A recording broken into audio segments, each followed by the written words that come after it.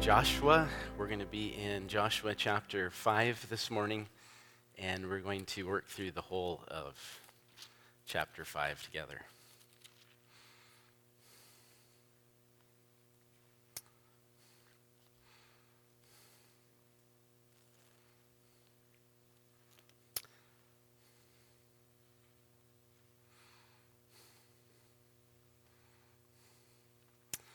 So Joshua chapter 5, we're going to start in verse 1. We're going to read the whole chapter. Hear the word of our God. As soon as all the kings of the Amorites who were beyond the Jordan to the west, and all the kings of the Canaanites who were by the sea heard that the Lord had dried up the waters of the Jordan for the people of Israel until they had crossed over, their hearts melted, and there was no longer any spirit in them because of the people of Israel. At that time, the Lord said to Joshua, "Make flint knives and circumcise the sons of Israel a second time." So Joshua made flint knives and circumcised the sons of Israel at Gibeath Haarloth. And this is the reason why Joshua circumcised them. All the males of the people who came out of Egypt, all the men of war, had died in the wilderness on the way after they had come out of Egypt. Though all the people who had come out had been circumcised, yet all the people who were born on the way in the wilderness after they had come out of Egypt had not been circumcised. For the people of Israel walked 40 years in the wilderness until all the nation, the men of war who came out of Egypt, perished because they did not obey the voice of the Lord. The Lord swore to them that he would not let them see the land that the Lord had sworn to their fathers to give to us, a land flowing with milk and honey. So it was their children whom he raised up in their place that Joshua circumcised. For they were uncircumcised because they had not been circumcised on the way. Circumcising of the whole nation was finished. They remained in their places in the camp until they were healed. And the Lord said to Joshua, "Today I have rolled away the reproach of Egypt from you." And so the name of that place is called Gilgal to this day. When the people of Israel were encamped at Gilgal, they kept the Passover on the 14th day of the month in the evening on the plains of Jericho. And the day after the Passover, on that very day, they ate of the produce of the land, unleavened cakes and parched grain. And the manna ceased the day after they ate of the produce of the land. And there was no longer manna for the people of Israel, but they ate of the fruit of the land of Canaan that year. When Joshua was by Jericho, he lifted up his eyes and looked, and behold, a man was standing before him with his drawn sword in his hand. And Joshua went to him and said to him, "Are you for us or for our adversaries?" And he said, "No, but I am the commander of the army of the Lord. Now I have come." And Joshua fell on his face to the earth and worshipped and said, "What does my Lord say to his servant?" And the commander of the Lord's army said to Joshua, "Take off your sandals from your feet, for the place where you are standing is holy." And Joshua did so. Let's pray. Lord Jesus, we are your people. You have gathered us this morning. You have brought us together by your great grace. You have redeemed us from sin. And we pray this morning, in light of all that you've done, we pray that you would speak your word into our hearts, that you would mold us and shape us, that you would place godly desires deep into our hearts, that we might walk with you, that we might have fellowship with you. Lord Jesus, we need your word, so speak to us, we pray. We pray this always in your name. Amen. So I've been thinking about Joshua chapter 5 all week, and after thinking about Joshua chapter 5 all week, there's just one question on my heart. And the question is this: are you in fellowship with God? Are you in fellowship with God? And I want this question to settle in on you, to sit on you, because our minds run with so many cares and concerns. Even this morning, cares and concerns press on us. Tomorrow is Monday. There's a full week of care and concern coming. There's always this to-do list. It's a mile long. There's so much to get done. Even more this week, today, even in this moment, you're thinking about last week maybe. Last week might be pressing on you. There's so many things pressing, matters left undone, projects lingering. situations left unresolved. And so there's so much that can distract us.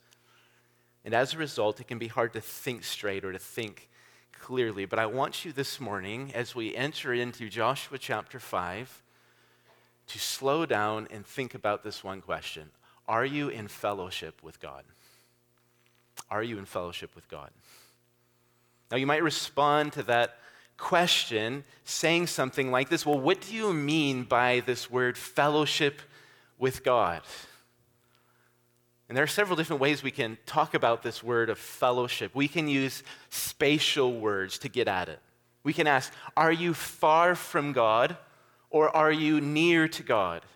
Is God distant from you or is he close to you? Is there something between you and the Lord, something separating you from God? We can use words of temperature, words like cool and cold, lukewarm, warm and hot. We can ask, is your heart cold and lifeless, or is it warmed? Is it warming? Is it hot? We can use highly relational words as well. Are you on friendly terms with God, and is God on friendly terms with you? Or to use better words, do you love the Lord your God? Does God love you? We can use words of commitment. Are you bound to the Lord? And in being bound to the Lord, do you keep his commandments? Or to flip it around, is God bound to you through covenant? We can use words of activity. Do you walk with God? Do you live near God?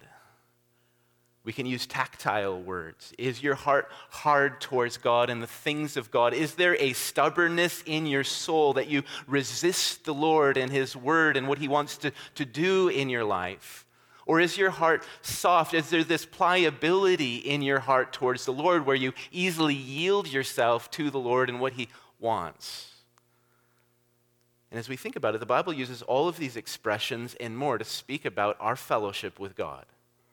And as we look at our Bibles, we learn it is possible to be far from God, separated from Christ, lost and without hope in this world. Paul says this in Ephesians chapter 2, verse 12. It is possible to be at odds with God, to be warring against the Lord and all of his purposes. It is possible to be living in the far country like that prodigal son with a stubborn and rebellious heart. But as we read our Bibles, we also learn it is possible to be near God. And this is what the gospel has objectively accomplished for us in Jesus. Paul says in Ephesians 2:13, "But now in Christ Jesus, you who were once far off have been brought near by the blood of Christ." And it is possible then, in light of the objective work of Jesus for us, to subjectively experience the nearness of God. As a follower of Jesus, as a disciple of Jesus, you can actually walk in his pleasure.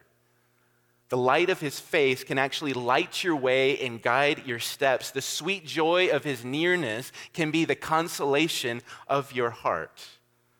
James chapter 4, verse 8 speaks of this subjective nearness, this felt nearness of the Lord. James says, draw near to God, and he will draw near to you. And so I ask you this morning, do you have fellowship with God? Well, as we look in Joshua chapter 5, we see that this matter is the matter of chapter 5. And Joshua chapter 5 teaches us about the importance of fellowship with God by bursting our expectations. Just think with me. Let's enter back into the story of Joshua here. What should our expectations be at this point in the story of Joshua? Well, I think they should be this, that Israel would immediately enter in and take the land as their inheritance, that they would grab it up for themselves. As we think about it, we've been primed for this expectation for 4 long chapters. Just rehearse with me for a moment. In chapter 1, we heard the Lord speaking to Joshua, giving Joshua these instructions. Chapter 1, verse 2. The Lord says, "Now therefore arise, go over this Jordan, you and all this people, into the land that I'm giving to them." Then we go to chapter 2 and we listen to Rahab. She's speaking with the 2 spies and she says this in chapter 2, verse 9. "I know that the Lord has given you the land and that fear of you has fallen on us and that all the inhabitants of the land melt away before you." Then we move into chapter 3, into chapter 4, and we watch the Lord at work. What does he do?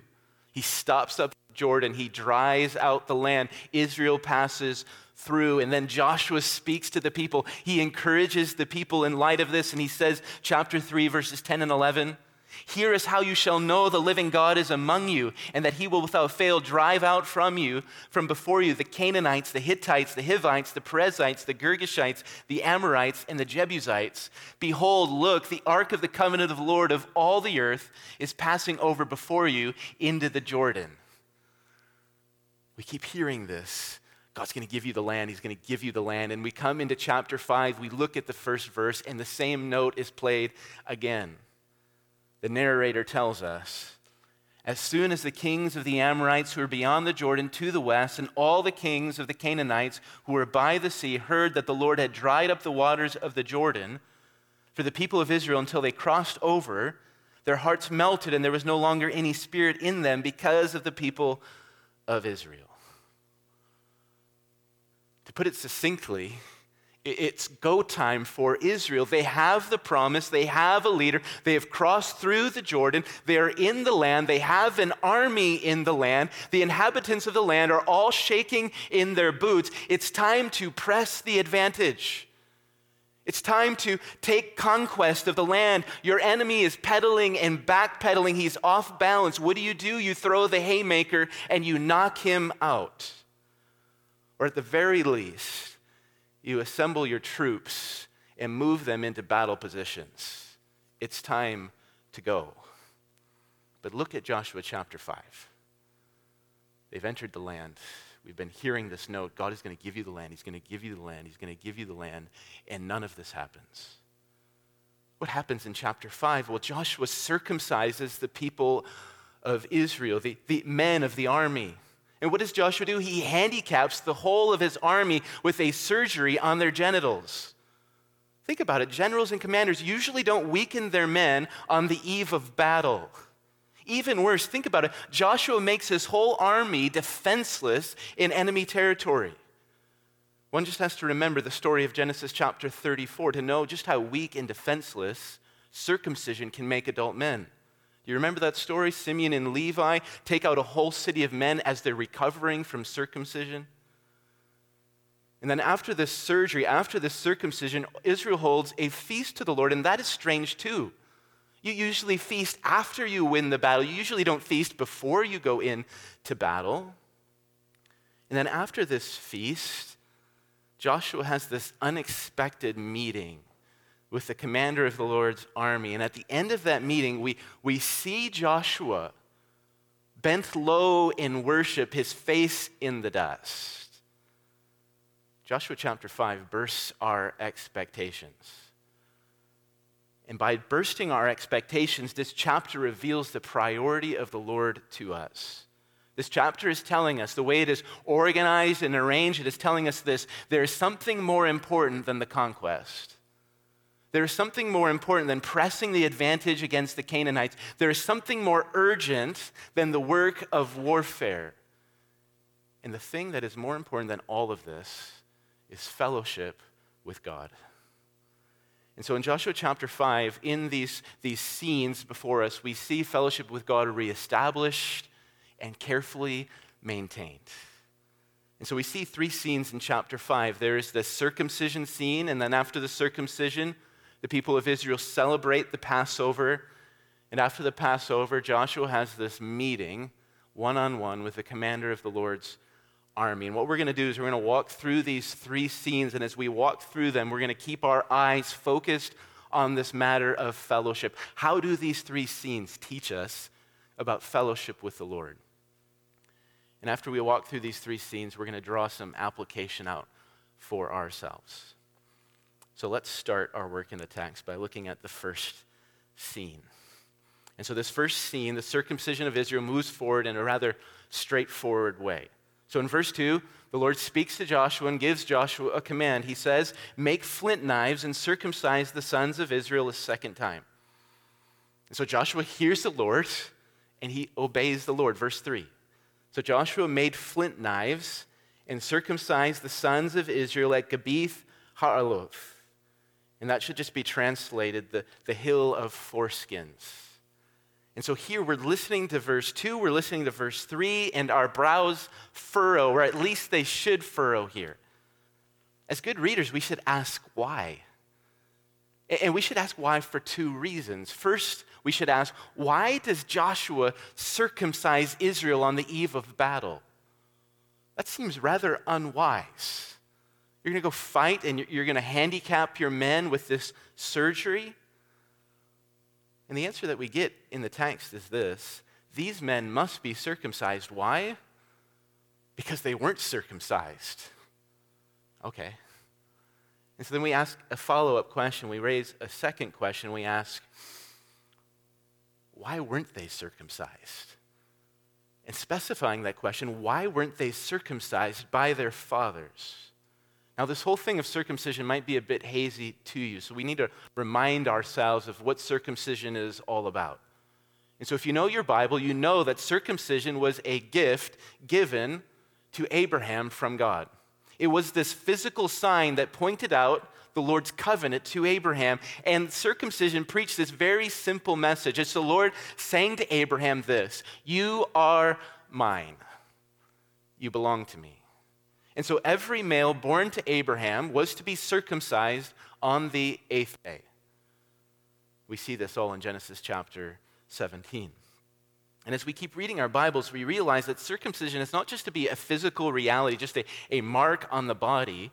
It was also to be this inward reality as well. It was supposed to be this mark on the heart. And so for this reason, as Moses thinks about the circumcision that the men of Israel have gone through, he preaches this in Deuteronomy 11:16.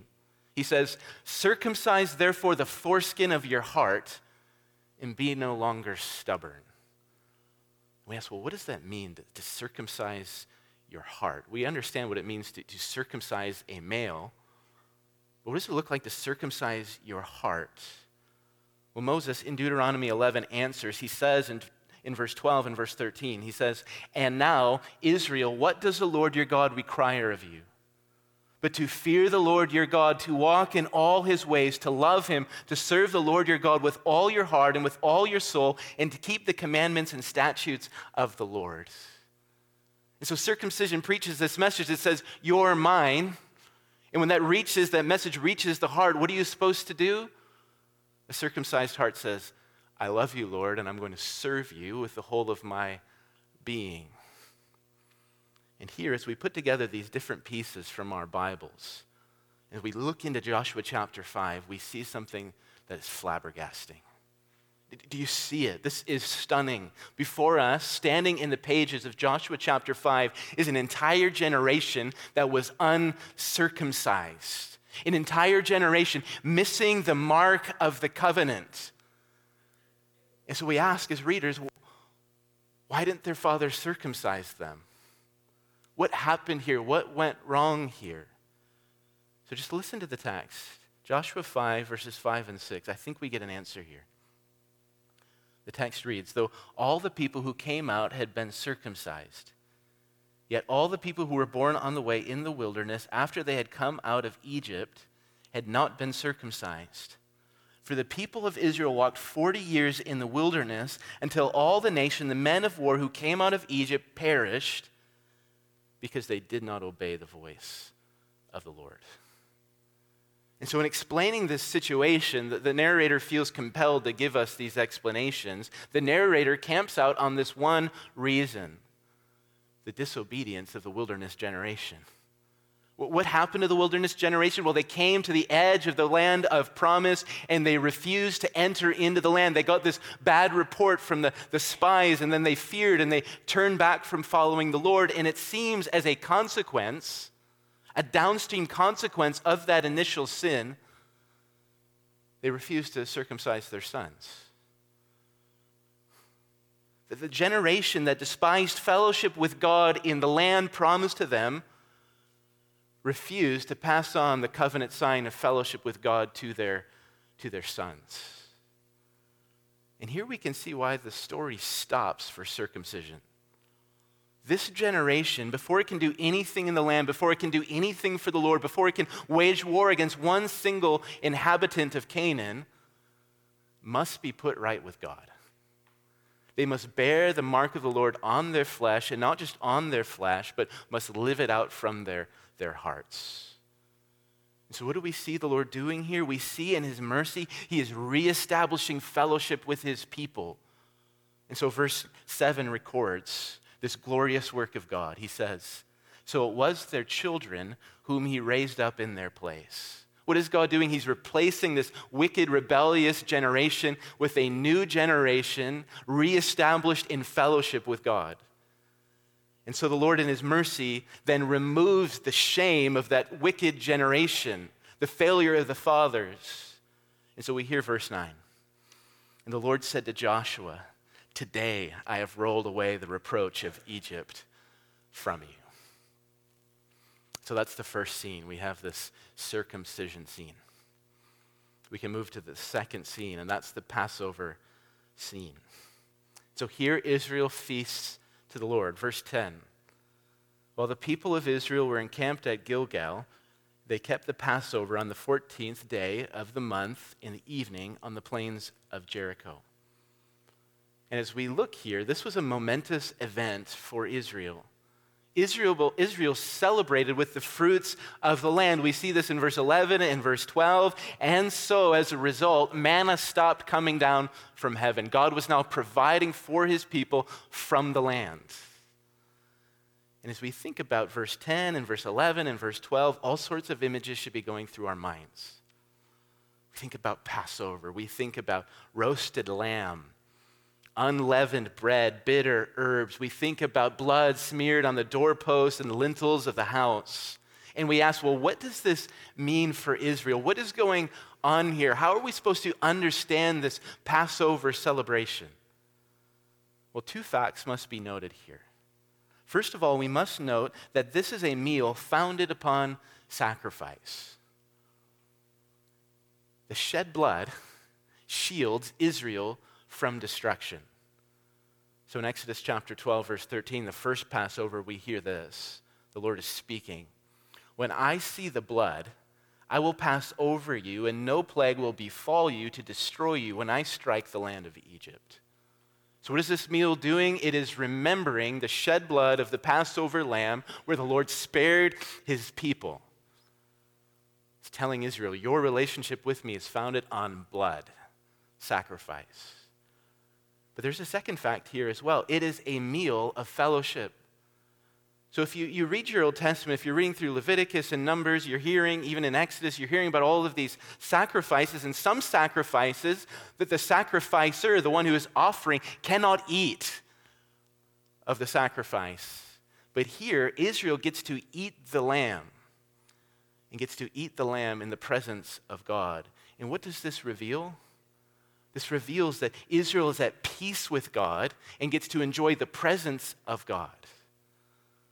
So you see what God's desire is here as Israel eats the Passover. The Lord wants, before Israel does anything in the land, he wants his people to remember that their life is founded upon blood. How did you get here? You got here through blood.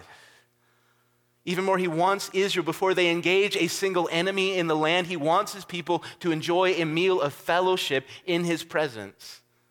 He wants Israel to know of the riches of his covenant and to share afresh in the friendship of the covenant.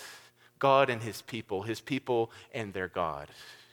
Come feast with me, the Lord is saying to his people. Come fellowship in my presence. So that's the second scene, the Passover. And we can move to the third scene, this meeting we have between the commander of the Lord's army and Joshua.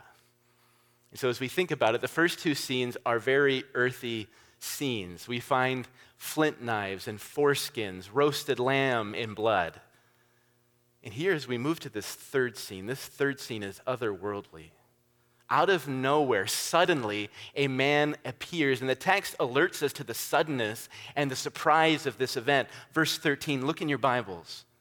The text records, when Joshua was by Jericho, he lifted up his eyes and looked, and behold, Joshua was surprised.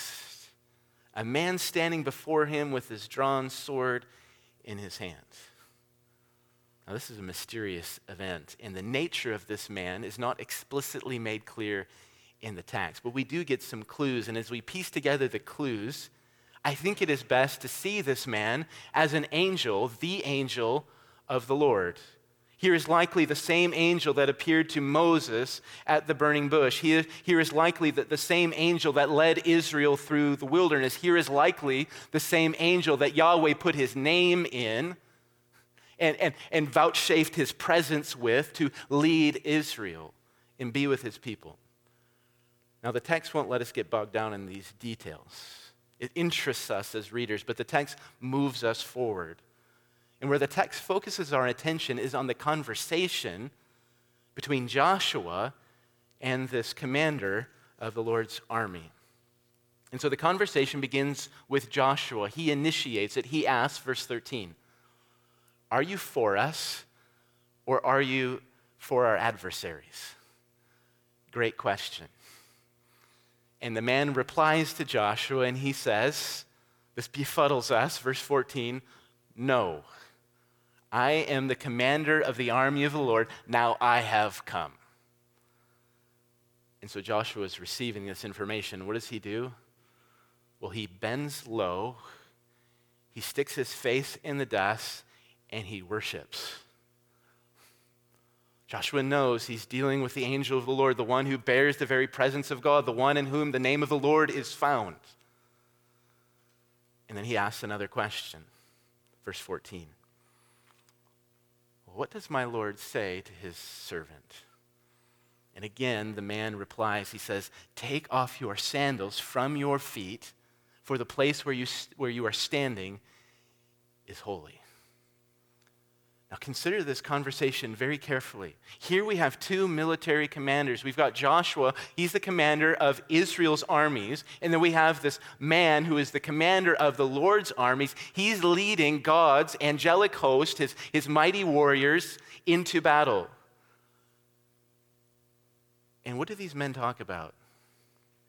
Well, we would expect that these two commanders, these two generals, would talk about military sort of things, like battle plans and troop movements and maybe siege warfare. Jericho's in front of them. But where does the conversation go? Well, it goes to worship. Just look at how the conversation ends. We find Joshua face down on the ground, prostrate in worship. It ends with Joshua doing what? It ends with Joshua consecrating himself to the service of the Lord by removing his sandals from his feet. He is in a holy place and he is serving a holy God, and so he gives himself in worship to God. And here the issue of fellowship reemerges. The Lord sends his commander to do what? To call Joshua, and I think all of Israel in Joshua, to holy fellowship with the Lord. The Lord desires that Joshua and all the people of Israel would carefully maintain holy fellowship with him while they enter into this conquest. They're on holy ground, they are a holy people, and they must keep holy fellowship with God. So here we see the most important for Israel isn't the battle plans, not the troop movements, it's not something to do with siege warfare.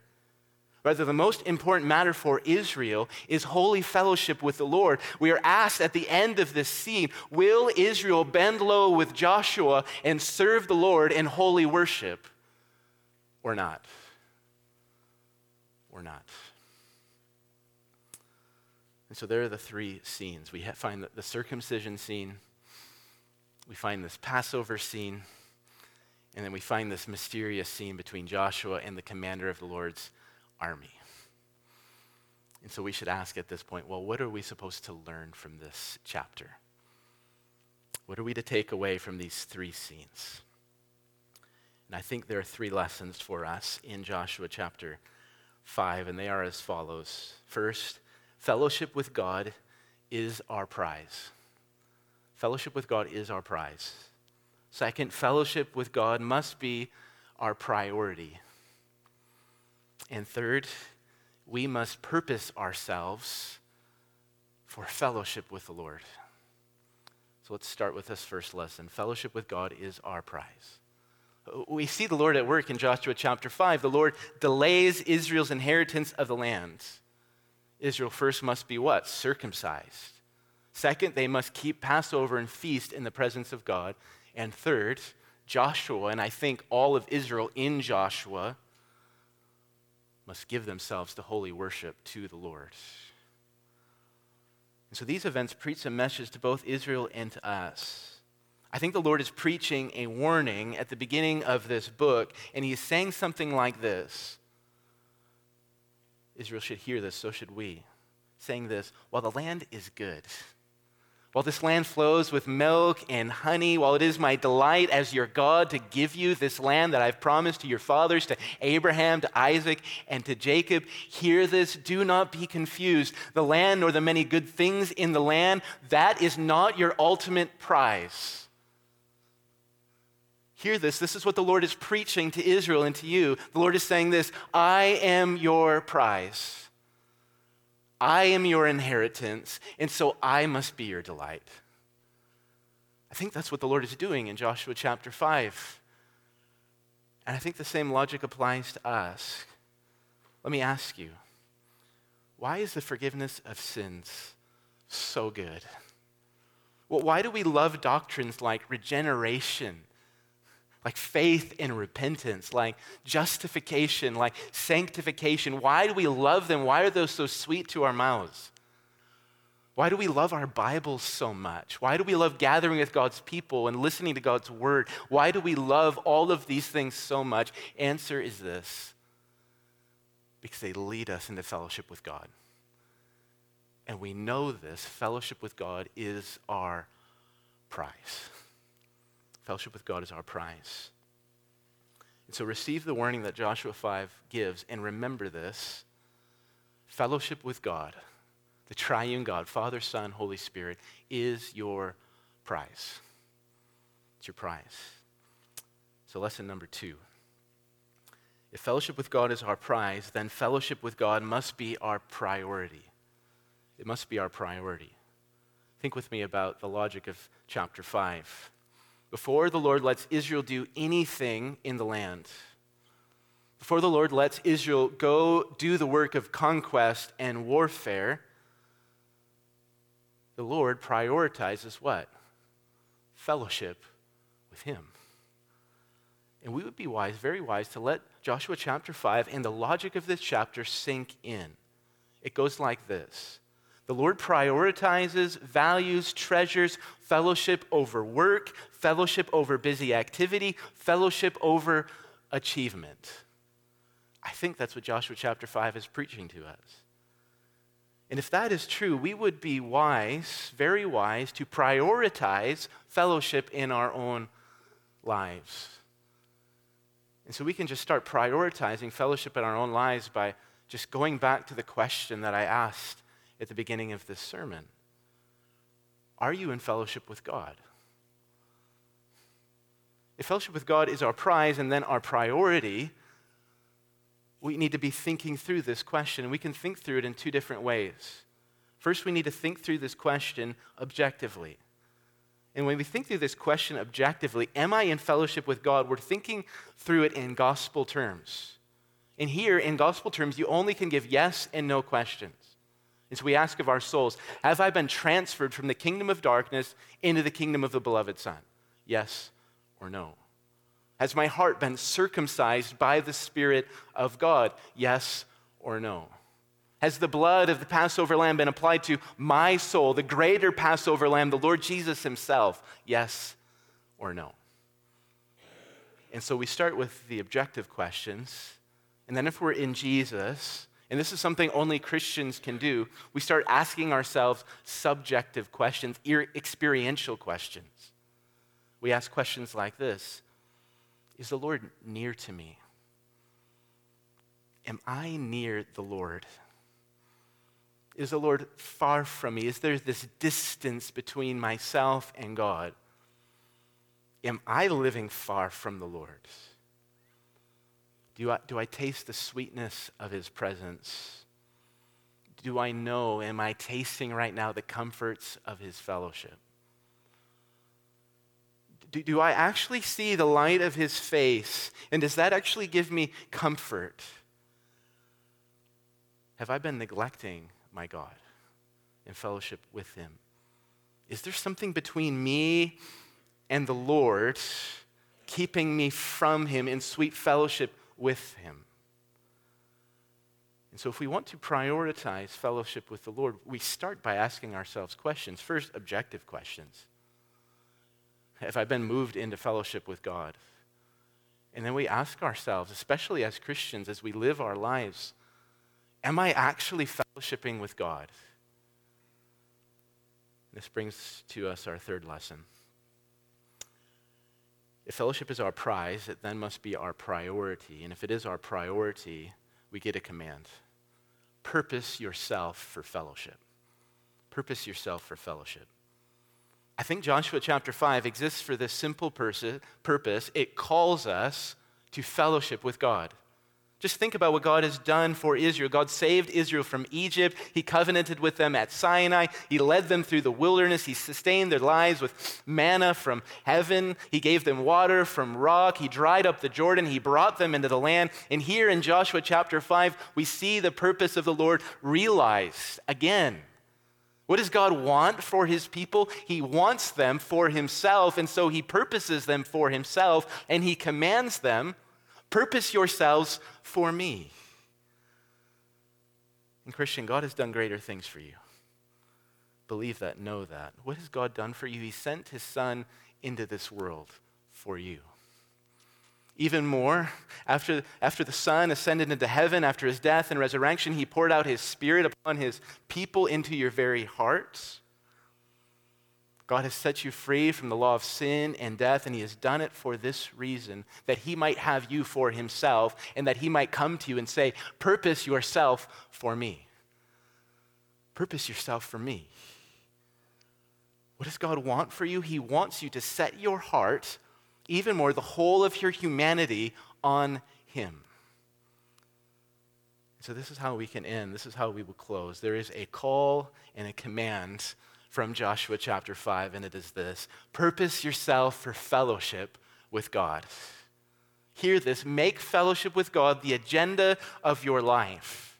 And you start that by making fellowship with God the agenda of your day, making fellowship with God the agenda of your week. You start it by saying to yourself, I will fellowship with my God. I think Joshua chapter 5 exists for this reason, that you might say, as a blood-bought Christian, I will fellowship with my God. Let's pray. Oh, Father, we thank you for Joshua chapter 5. We thank you for the circumcision of Israel. We thank you for this Passover celebration and this meeting that Joshua had with the commander of the Lord's army. And we praise you that you are a God who delights in fellowship, fellowshipping with your people. And we are a people, your people. And you fellowship with us. And we pray, would you stir up our hearts now in light of Joshua chapter 5 to purpose ourselves for fellowship with you. Do this by your grace and your mercy, we pray in Jesus' name. Amen.